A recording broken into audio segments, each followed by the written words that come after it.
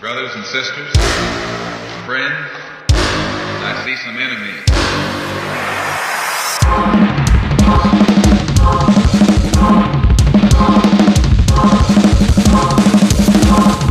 Welcome to the show.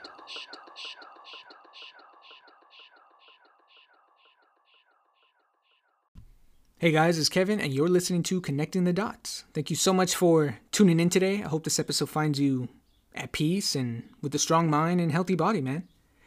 Today we're going to be looking at an old book called The Other America by Michael Harrington.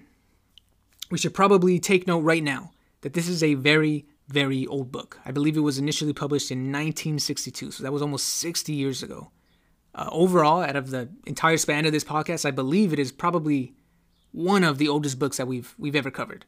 But because this book was published such a long time ago, a lot of the specific statistics and figures have changed. A lot of policies have changed. And obviously the world is not the same right now as it was in 1962. That's okay though. We're not covering this book to quibble and scrutinize over statistics. That's for myopic people. It is myopic to assume that statistics are a reflection of the world and to believe that we should direct ourselves based off of those limited statistics. This book simply informs readers of the intolerable presence of poverty in America, and that's what we're going to be talking about today, The Other America. But since this book is very old, I'm only going to extract the information and concepts and history that are still applicable from it, because as we know, the world is dramatically different from the time that this book was initially published. But just because it's an old book does not mean it's irrelevant, though. Not at all. This book actually really helps to illuminate the harshness of poverty, the personal effects that it has on people, the contradictions of America and our inaction, among lots of other great topics and insights. Overall, it's a super light and a super quick read. It's not dense at all, but it's very informative. I think it's meant to tap into your indignation more than anything. I think this book is meant to tap into your humanity and your outrage over such injustices. But this book holds a lot of insight, a lot of information and guidance, but I'm really excited for this one, guys. So with all that said, let's just get into it. Okay, right out the gate, the author says very clearly that America has the highest mass standard of living in the world, and we are celebrated for that.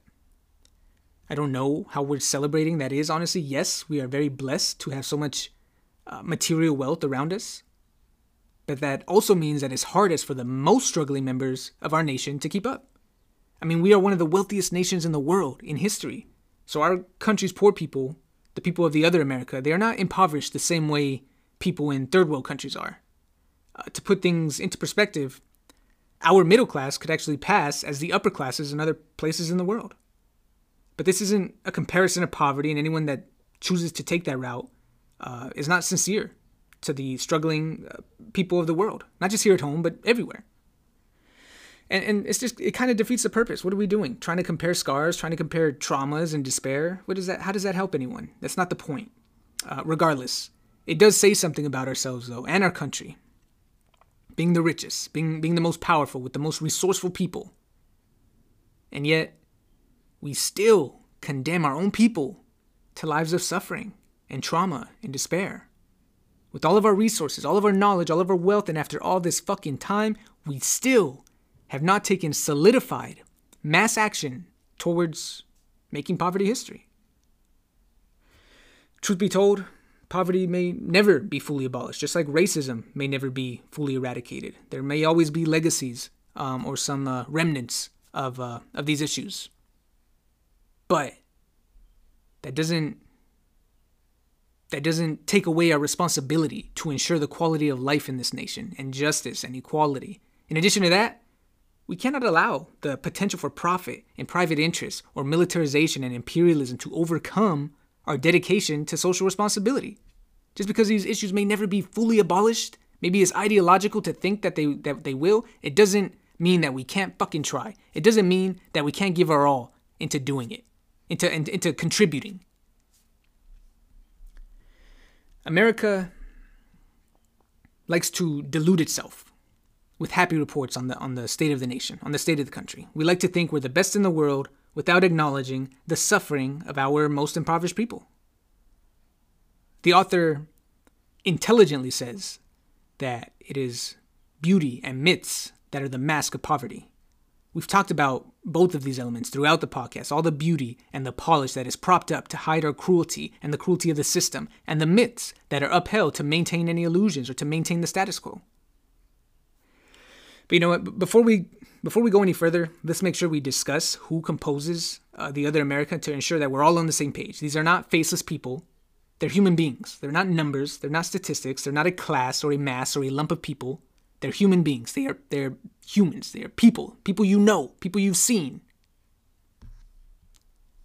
Now, the author says that the other America consists of a bunch of different kinds of people. I'm not talking about specific races or ethnicities or anything specific in that regard. The other America is composed of the elderly, minorities, unskilled workers, the uneducated, the migrant farmers, alcoholics, and others of the economic underworld.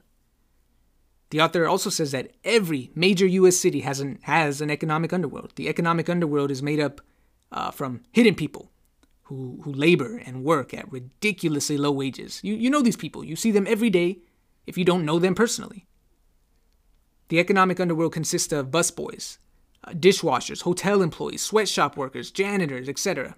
I'd even add people like the elote man, the housemaids, the men and women who cut lawns, the guys who sell bootleg gear and t-shirts outside of concerts, the immigrant workers, the workers that are inside the meat packaging plants that we discussed in Fast Food Nation. All of these people make up the economic underworld. They work hard with what they can, and they reap almost no benefits. They accumulate little to no wealth, and they have no political voice. In other words, the other America is filled with socially and politically invisible people, the voiceless, the powerless. They are the most disenfranchised and the furthest away from positions of power and influence. This actually ties back to a recent episode that we just covered, Because We Say So. Go back and hear what that author had to say about what he called unpeople. Okay. But the other America isn't just composed of a handful of people, even if you don't see them often, depending on where you live. I'm not talking about hundreds or thousands of people. I'm talking about millions. The other America doesn't consist of just the homeless, just the most desolate. It's those that live paycheck to paycheck, that live under or even above the poverty line. It's not just the middle age and the young, but the elders, the seniors. It's not just the parents and men and women. It's their kids too. This isn't some small fraction of the country when the numbers get well into the millions. These are huge masses of people who have been reduced to invisibility or just pushed aside, just politically powerless. People don't make eye contact with them. They won't look too long. They won't talk to them. They won't socialize with them. In fact, people go out of their way to avoid looking at the most impoverished. You know what? I actually have a personal story that might help exemplify this. I used to work at this park in Altadena, California. Now, the neighborhood around the park was pretty well off. The houses were nice. The area was quaint. It was very peaceful. The houses were big and pretty. It was a great location. It was right by the mountains and it had a great view, actually. The park itself was actually also pretty damn big. It was very pretty. Plenty of space all around, like nice facilities, a lot of stuff going for the community members. Now, I started noticing when I would come into work in the mornings that there was a homeless woman who started to camp out around the park. She was close to the sidewalk, to be specific. So she wasn't really inside the park. She wasn't in the playground or in the restrooms or anything. She was just really on the edge. She didn't bother anyone. She was super isolated. Now, I believe that the protocol for the staff, which was me, when they see homeless people in the park, you're supposed to call the sheriffs, or the sheriffs get some other organization or some other people out there to try and talk and shelter the homeless. I don't know. Personally, I wasn't going to be doing any of that shit. I wasn't about to go out of my way to bother this woman for simply existing in my presence. So I just let her be. I just let her be. Unfortunately, though, other people did not share my sentiment or my mentality. So one morning, I'm in the office early alone, and this older woman shows up, and she's probably in her 50s, possibly 60s. She knocks on the door. I greet her. After conversing with her for just a few moments, I could tell that this was an insolent woman. She was livid at like 9 or 8 in the morning, but she wouldn't specify why. Of course, as most entitled people do, she was taking her anger and her frustration out on me over something, but she wouldn't tell me what it was. So she kept asking for a manager. I said, there's not one here, but I'm here. In the end, she ended up leaving after doing absolutely nothing except spreading her anger and toxicity, but she never shared what her issue was or what I could help her with. I found out later, when the lady finally got a hold of a manager, that she was outraged that we allowed the homeless woman to stay on the park premises for so long. So she was asking around to get her removed. This means that this woman was sitting with her anger and her resentment for a while. And it bothered her so damn much that she went out of her way to get a hold of a manager so she could voice that outrage. The very same day, though, after the first lady left, a couple hours later, I get a phone call in the office. It's from another woman, a community member. She says she lives nearby, she's at the park all the time, blah, blah, blah. But she also asked me what is being done about the homeless lady living in a tent off in the corner. She also mentioned something about the homeless woman that I could not forget even if I tried. While she was sharing and voicing her concern about the woman, she described her as, quote, an eyesore on the community. See, this is the kind of bullshit that I'm talking about. When she said some shit like that, I wanted to just fucking throw the phone. Like, you're talking to the wrong person, homegirl. Like, this is not the kind of shit that I really want to be hearing right now, and I'm really not about to be the one to help you with this shit. I don't share your sentiment. I don't share your mentality. But these community members, they were upset. They were bothered by this homeless woman for simply existing in their presence. They were so upset that they went out of their way to ensure that she was removed. They called, they complained, they tracked down managers, they visited me in person simply to get this woman out of their sight. Obviously, as I said, I was not about to contribute to any of that, but check this out. I never took it upon myself to help uproot this woman. I never snitched. I never relayed any messages from the community members. So the homeless woman didn't leave for a little while. In addition, I think she had been there for a few days, maybe a week or something. But when all this was happening, it was an election year, and it was in the summer. So in the summer, a woman named Catherine Barger, she's a member of LA County's Board of Supervisors, you can look her up. She was going to make a political ad at that very same park that I was covering. Now, when Catherine Barger decided to make her little commercial, all of a sudden, this homeless woman was gone, disappeared. I never saw her again. I came into work, I knew it was the day of the commercial shooting, and she was nowhere to be seen. This is not uncommon, though. Homeless people are often swept away and kicked out when a political figure decides to grace us with their presence, honestly.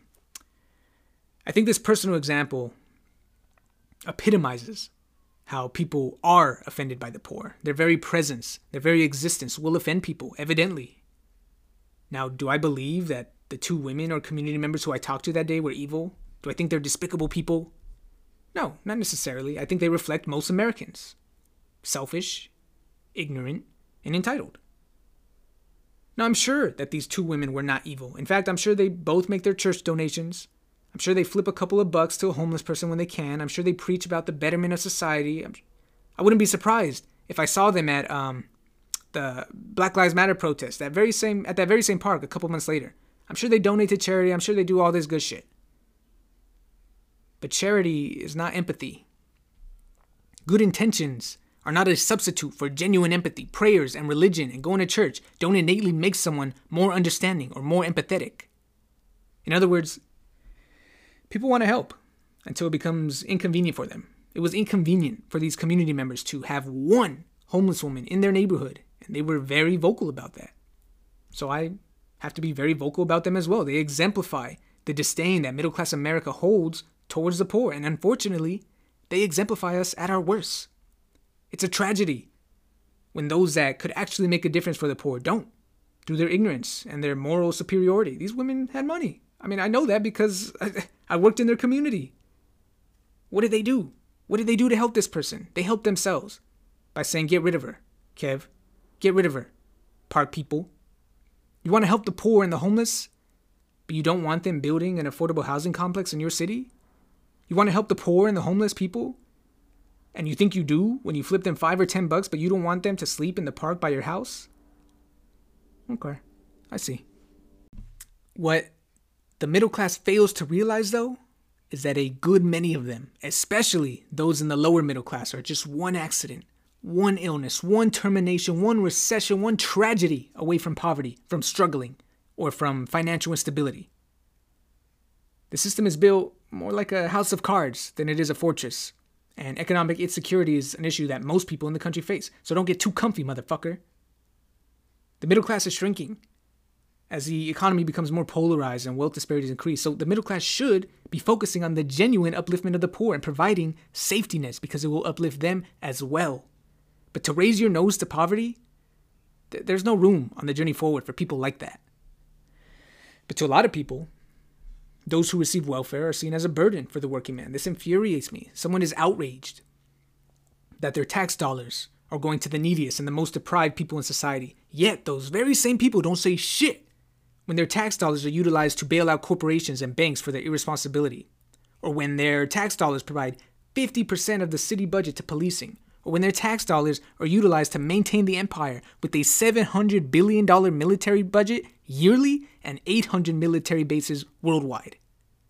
So all that shit is cool though, right? You just draw the line at the enrichment of the poor? Got it. This type of mindset is diametrical to everything we talk about on here. And I'll spit on that shit if I see it. American individualism is toxicity thriving. In fact, according to the book, the poor are actually being undercompensated for their humiliations that the government, that the economy, and capitalists are partly contributing to, if not responsible for, in addition to broken promises. In every crucial arena regarding food, housing, and education, the government provides its worst-off citizens with only a percentage of what they need. The money is there for wars. It's there for guns. It's there for military gear.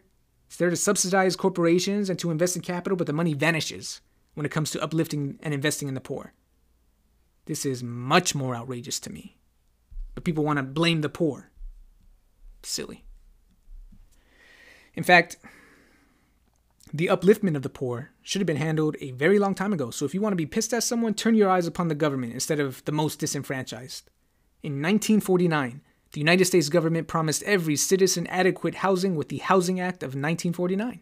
They were supposed to construct 800,000 units of low-cost housing by 1955. I guess we're still waiting for them to make good on that promise. Other people view the poor as lazy, as complacent, unwilling to progress in society, and that they're comfortable living in poverty because they can get free money or unemployment money or whatever. Personally, I've never seen this. I'm not going to lie and say, I'm sure there are some people out there who do share that practice, who do take advantage. I'm not stupid. Personally, though, I have never fucking seen this. But I think for the most part, these are more just stereotypes and myths. In reality, though, the poor simply cannot keep up with the rising standard of living. In fact, a lot of middle-class people are struggling to keep up. So how are the poor supposed to do it? In fact, jobs with high productivity and jobs that are connected to technology, these things end up sidelining the poor. They don't possess the skills or the experience or the education to work in certain sectors of the economy. And this naturally isolates them from better opportunities. How is that their fault? When high-quality education is not available to everyone, this is commonplace. Certain people will be left in the dust. The author says that as a society becomes more technological, more skilled, those who learn to work the new equipment, those that excel at technology, those who get an education, they can move up, yes. Those who miss out at the very start find themselves at a new disadvantage. But this is just a normal function of capitalism. As production and efficiency are launched upward through technology, some old jobs become obsolete. This is expected. For example, look at cashiers. They're being replaced with self-checkout and do-it-yourself machines. The point is, the revolution and advancement of technology leaves a lot of people behind, and this condemns them to poverty and uselessness, as there's no longer, much need for them in the workforce based off of their limited skill level or education. Either way, the rise of automation and technology has brought a lot of problems to the people of the other America. For the middle class and upper classes, this is a convenience for them. For the poor, it is the opposite. It is them being reduced to yesterday's commodity. So in a way, technology is kind of their enemy. It makes certain people obsolete. This isn't to say technology is evil or anything, but it does hurt some people in this way, and that is worth putting into perspective. Okay, let's switch over a bit to talk about actual members of the Other America. I wanted to share all that previous information to give a clear example of how normal middle-class Americans easily and sometimes unwittingly contribute to issues related to poverty. And I also wanted to address some of the myths related to poverty as well. But right now we have an opportunity to discuss a group of people in American society who often aren't given enough attention as a minority. Talking about the old, the aged, the elders. In America, we are obsessed with youth. We ignore age. We ignore getting old. We perfected this, actually. We have 50-year-old celebrities who still look 35 attempting to postpone the natural occurrence of aging, of getting older. Because deep down, we know in some way what happens when we age, when we get older. We're dismissed, sometimes forgotten. I think a lot of people fear this, honestly. People have this abstract fear of getting older. They might not be able to specify why, but this could be a reason. In this country, for older people belonging to the other America, to the working class, or even the lower middle classes, their declining years are often without dignity, without respect, without compassion. Older people now have to work well into their 60s to be able to sustain themselves. Look, if you are 60 plus, you should be chilling, bro. You should not be struggling to pay your bills. If these older people don't work, or sometimes even if they do, our seniors sometimes have to go back and live with their kids again for shelter, for care, for treatment, or just out of general necessity. This is kind of similar to how so many young adults in their late 20s and 30s still have to live at home with their parents as well. It's more out of necessity rather than choice or culture. But this deprives people of true independence when you have to continuously rely on your parents or your children for sustainability or support. It can even be degrading to people. This can also lead to some intense problems or conflicts within the family as well. Think about it. You have working parents who need to support themselves, their kids, their pets, their homes, and now their parents.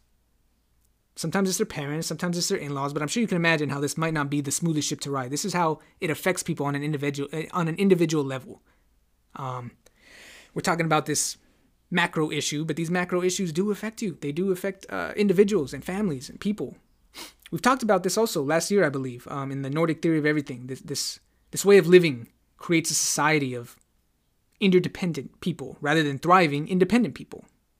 60-year-olds should not be having to move back in with their kids, and 30-year-olds shouldn't be having to move back in with their parents. We need to create a society that can stabilize this issue. This phenomenon isn't a reflection of the failure of these people. I think it's a reflection of the harshness of our economy and our lack of general safety nets. How can you sustain yourself with $7 an hour federally? Shit, how can you sustain yourself with $15 an hour? You can get a degree, you can graduate with honors, you can get your awards, and they still want to pay you the minimum when you're done. You can serve in the military, you can raise a family, you can grow some skills, and they still want to pay you the minimum. The economy is not centered around basic human needs, and the impoverished elders of this country exemplify this. Currently, there are more aging people in this country than ever before. And the author makes the excellent point that only a nation of abundance, only a nation of wealth and advanced technology and medicine could be capable of increasing the number of older people. You're fucking lucky if you get to be old someday. Only your youth tells you otherwise. But the impoverished elders of this country, because of their age, they also generally need more medical attention than other people, than anyone else actually. Many of them living with chronic diseases, persistent health issues, and many of them have lived their entire lives ill. Some of them have been poor their entire lives. Those who have been poor their whole life are usually sicker, if you didn't know that. The aged people of the other America usually become bedridden.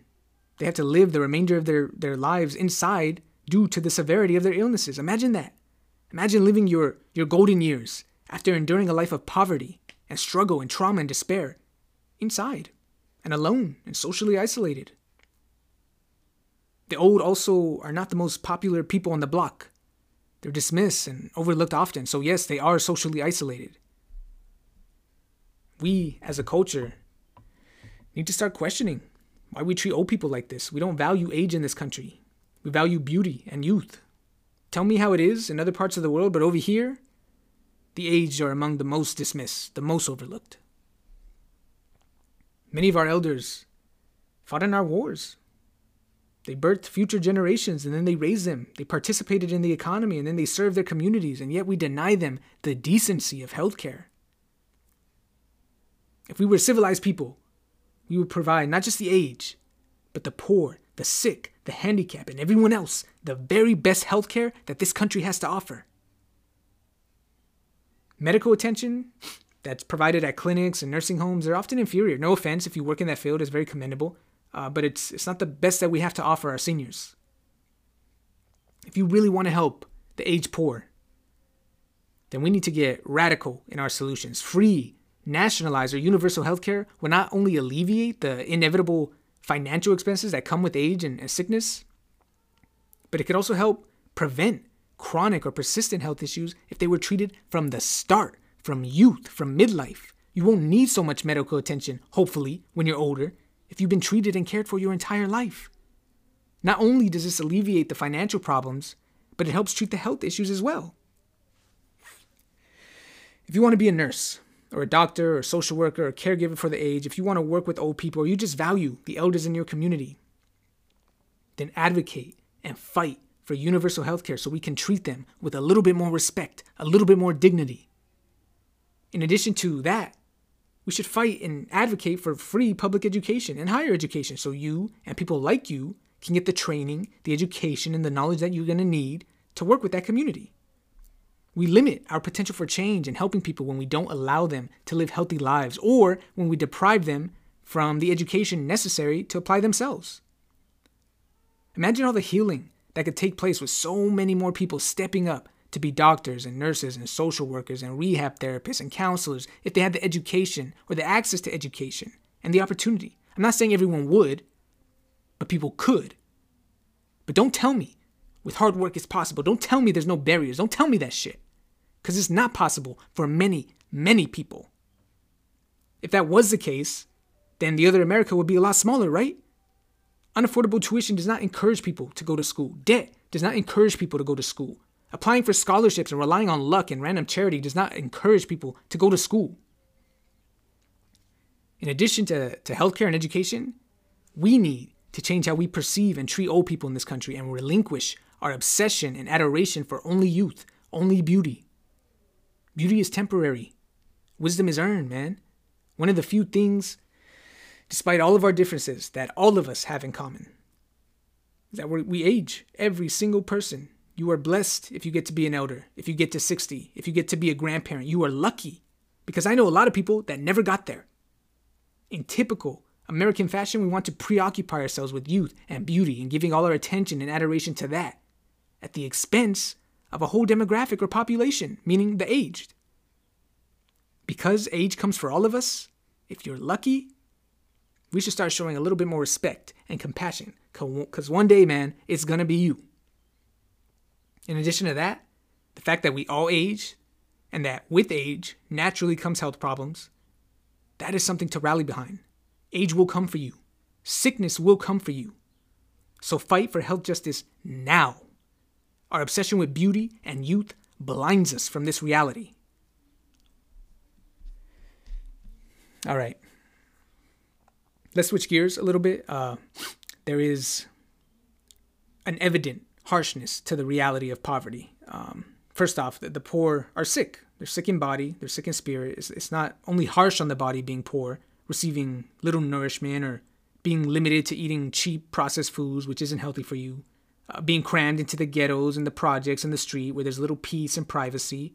But the poor also work under the harshest of labor conditions. They have to work harder. And yes, this takes a toll, man. For example, the agricultural workers who are in the fields and under the sun all day that pick your food, the meat factory workers and the conditions that they work through, which we've already talked about, the men and the women who cut lawns all day, those that work minimum wage jobs, and even being in the military. Many people from poor backgrounds utilize military service as a way to gain financial mobility. All these conditions are subpar and harsh on the bodies of the poor people in this country. They rest little because they have to work hard to survive, and those that don't work are even worse off because then you start losing your shelter, start losing your food, your stability, and your body is now subject to the elements, to the streets, to the outdoors, and homelessness. But this turmoil isn't limited to just the physical. Their minds are just as susceptible to ailment.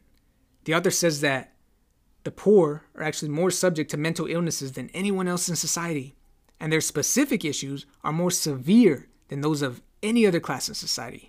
So not only is the rate of mental illnesses higher for the poor, but the severity and intensity of their illnesses are also more extreme. It's incredibly stressful living a life of poverty. It's not a fucking cakewalk like middle Americans imagine. And this stress accumulates year after year after year, possibly for an individual's entire life if they were born into poverty. And with this, the chances of mental destabilization and mental disturbances begin to increase. For example, Malcolm X, he wrote about growing up during the Depression. And after his father died, his mother struggled to keep the family together. And she had to become the provider and the head of house, which was a very unnatural role for a woman at the time. But it became too much for her. And eventually she had to be institutionalized and given quote-unquote help while the family was separated. This just shows how living a life of poverty and extreme poverty are extremely traumatic for an individual. I have another example of this. I went to San Francisco a while ago, and we're out by the wharf, and where everybody gets seafood and goes on the ferries and stuff like that. All the tourists go there. But we left the area. Before we left the area, I wanted to go use the restroom, so I walk over to the public one, and as I'm walking over, I see a homeless man. He's sitting there. He has his legs crossed, his back against the fence, and he's looking at the people eating across the block from us. So I'm walking to the restroom, and I see him to my side, and as I walked past him, I remembered, oh shit, I have a couple bucks in my pocket. But I really, really had a whiz. So I remember, once I remember that I had some money for him, I quickly turned around to give it to him so I could rush to the restroom. I had to go. But I turned around a little too quickly. And from this man's peripherals, he wasn't even facing me. He wasn't even looking at me. But from his peripherals, he saw me coming to him and he jumps up. He lifts his hands up like he's going to fight. And then his face is very distorted. He was ready to get down. The simple act of me turning around a little quicker than usual alarmed the fuck out of him. And that's not normal. I'm not a psychiatrist or anything, but I would say that is a pretty clear indicator of trauma. That's an unnatural reaction. That's something that you'd expect from a soldier fresh from combat, or a prisoner of war, or someone who's been abducted or abused or something. The man, he quickly apologized. He realized I wasn't trying to hurt him. He saw I was trying to give him some money, so he promptly apologized. He looked embarrassed almost. You can see a lot through his eyes, though. I felt truly terrible for inciting that reaction from him. But the point from all this, though, is that poverty is traumatic. It's a traumatic experience to live a life of insecurity, instability, hunger, restlessness, violence, sickness, addiction, and all this while knowing that you are in the peripheral society, that you're the outcast, you're the reject. You're the member of the other America, not the affluent society. That you were condemned to powerlessness, voicelessness, and invisibility. I think it's hard for a lot of people to even imagine a life like this. It's difficult for me, which might be why so many people treat the members of the other America as if they're invisible, as if they're an inconvenience.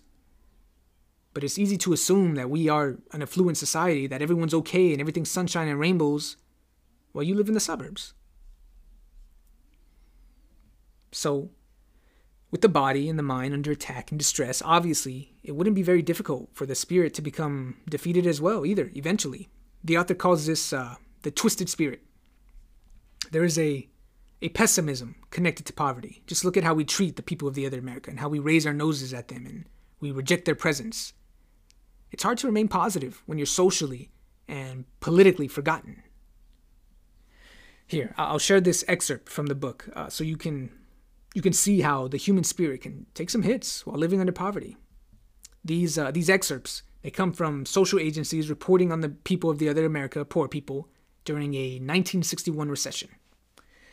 The agency reports, quote, "In family camp last July, leaders observed that children who came to the program without breakfast ate and drank the milk with great relish. The mothers of the hungry children tried to cover up the reason for not serving breakfast at home. One mother, with a large family, told of going home to prepare a main meal of bread and spaghetti without meat. Another time, this mother brought a poor-looking cake with a peculiar icing for her contribution to the refreshments of a family life meeting. Her white and Negro neighbors who specialized in cake decorating rejected the cake. The staff members were the only ones who ate at the meeting." Here's another one. This one is from Seattle during the recession. It says, quote, "Personal depression and loss of personal value. One man in a housing project told us, "I have been out of work for 9 months. I feel like half a man." Here's the thing, guys. When someone reads or hears or sees stories like this, they're either outraged or not. You empathize with it or you don't. You want to help or you don't give a fuck. There is no in between. Now, I don't know about you, but when I was reading this specific part of the book and these specific excerpts, I felt my fucking stomach drop, man. Like, I can't describe it as anything other than just genuine sadness and the fullest level of empathy. How can you not? How can you not see the spirit being distorted like this when you're out of work and saying that you feel like half a man? How can you not feel for the woman who attempts to bring something homemade to contribute and have it be rejected because it wasn't all polished up? How can you not feel for the kids who get to school and they're starving, wearing the same old clothes and shoes day after day? I mentioned last year that I truly believe that there should be an element of spirituality present in politics. You shouldn't be in politics if you can't empathize, if you dismiss the most deprived, if you can't love yourself or the people around you. Words like love are absent from our political conversation, and it shows. It shows in our policies, in our system, our social acceptance and our social rejections. The term depression does not simply apply to the economy. The term depression applies to the human spirit. And right now, there are millions of people in this country who cannot be any more defeated, who cannot be any more deflated, and who cannot be any more forgotten unless death came for them himself. The slums, the ghetto, the streets, the projects, they all hammer away at an individual's spirit. It takes a fucking toll. I don't think one of these arenas can properly sustain a healthy human being. The very structure of our society is hostile and dismissive to the people of the other America. The American economy, society, and our general unconsciousness, general consciousness, they're all loveless. Apathy is rampant, which is why it's normal to drive to downtown LA and see entire encampments of homelessness, to see men and women suffering and literally dying on the streets of San Francisco. It's normal for us to see a woman on the street begging for money in the richest country in the history of the planet. It's normal to see kids starving at school and programs while the military devours $800 billion budgets yearly. And this normalization, it's a fucking problem to me. Before anything, there must first be outrage. There must first be anger. And empathy should direct that anger. The author says, very poetically, that a new determination and a new imagination are calling us. Our goal should not be charity or philanthropy or handouts, but our goal should be the social, economic, and political integration of the poor. Power, respect, and recognition have been denied for too long to too many people. People will ask, well, what can be done, man? What can we do? Shit, at this point, literally anything can be done. Anything is better than what we are allowing right now. If the political will existed, the alleviation of the poor would have been diminished a very long time ago. Unfortunately, it doesn't though. So we must politically will it. If we want to eradicate poverty in America, we have to invest in the other America. Many of these people feel defeated, deflated, and fatalistic with their lives.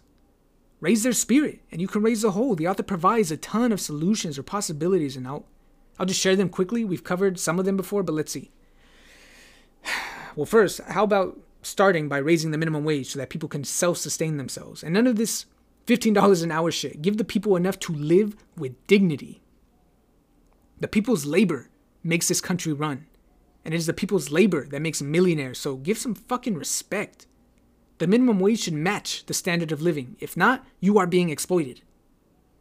All workers are essential workers. And even if you can't work, that does not mean that you should be thrown out of society. You're a fucking human being, goddammit. So get to fucking work, Joe Biden and the Democrats.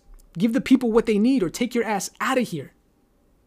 And to the government, build those low-cost housing units that you promised back in the 40s, that you promised to have done by 55.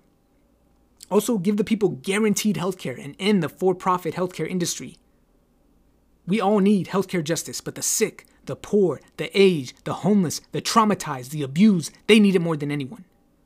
This is something everyone, despite race, despite class, despite any of your fucking backgrounds, you can rally behind. Also, expand and transform education and provide free public higher education so everyone has the same opportunities without having to self-cripple, without having to hurt yourself, without having to go into debt. For shit's sake, people's lives should not be predetermined based off of where they were born. People are born into wealth, fine. But people are also born into poverty through no fault of their own.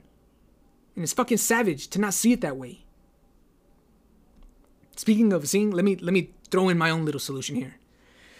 After reading this book, let's change how we see or how we perceive the poor, the homeless, the addicts. Don't look at them pitifully. Don't look at them as those poor people.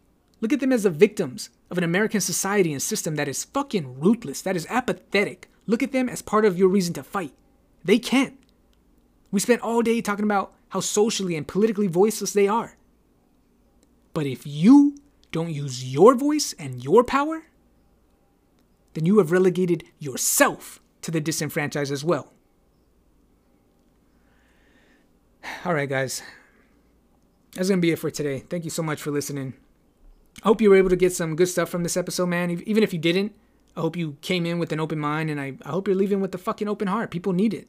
There was a lot that we didn't get to cover, honestly, so please pick up the book whenever you can. He reveals some really valuable information and insights, like how poverty can be manipulated, how black people were exploited for cheap labor, how surplus labor and cheap labor are bad for wages in general, and how the President's Civil Rights Commission of 1959 reported that suburban zoning laws intentionally keep out low-income housing and force the poor to remain where they are. There's a lot of great information in here related to alcoholism, mental illness, racism, and all kinds of troublesome social realities. It's an easy book to read. It's super light. It's definitely worth it. Absolutely. I'll leave a link in the description so you guys can order the book for super cheap if you want to check it out. I will also leave a link for this episode's protest song recommendation. The song is by a group called The Lost Children of Babylon, and the song is called The Great Depression. It's a dope-ass hip-hop song. Listen to the lyrics. Obviously, the title and the content relate to this episode, so listen to the lyrics. Let me know what you think, man. I always want you guys to listen to the protest song recommendation and apply it to the episode that you just listened to. So I really do hope you give it a listen. But all right, man, that's all I got to say for today. Thanks for listening. Y'all be cool, man. Stay radical. Until next time, peace. Poverty is one of the most urgent items on the agenda of modern life. That is nothing new about poverty.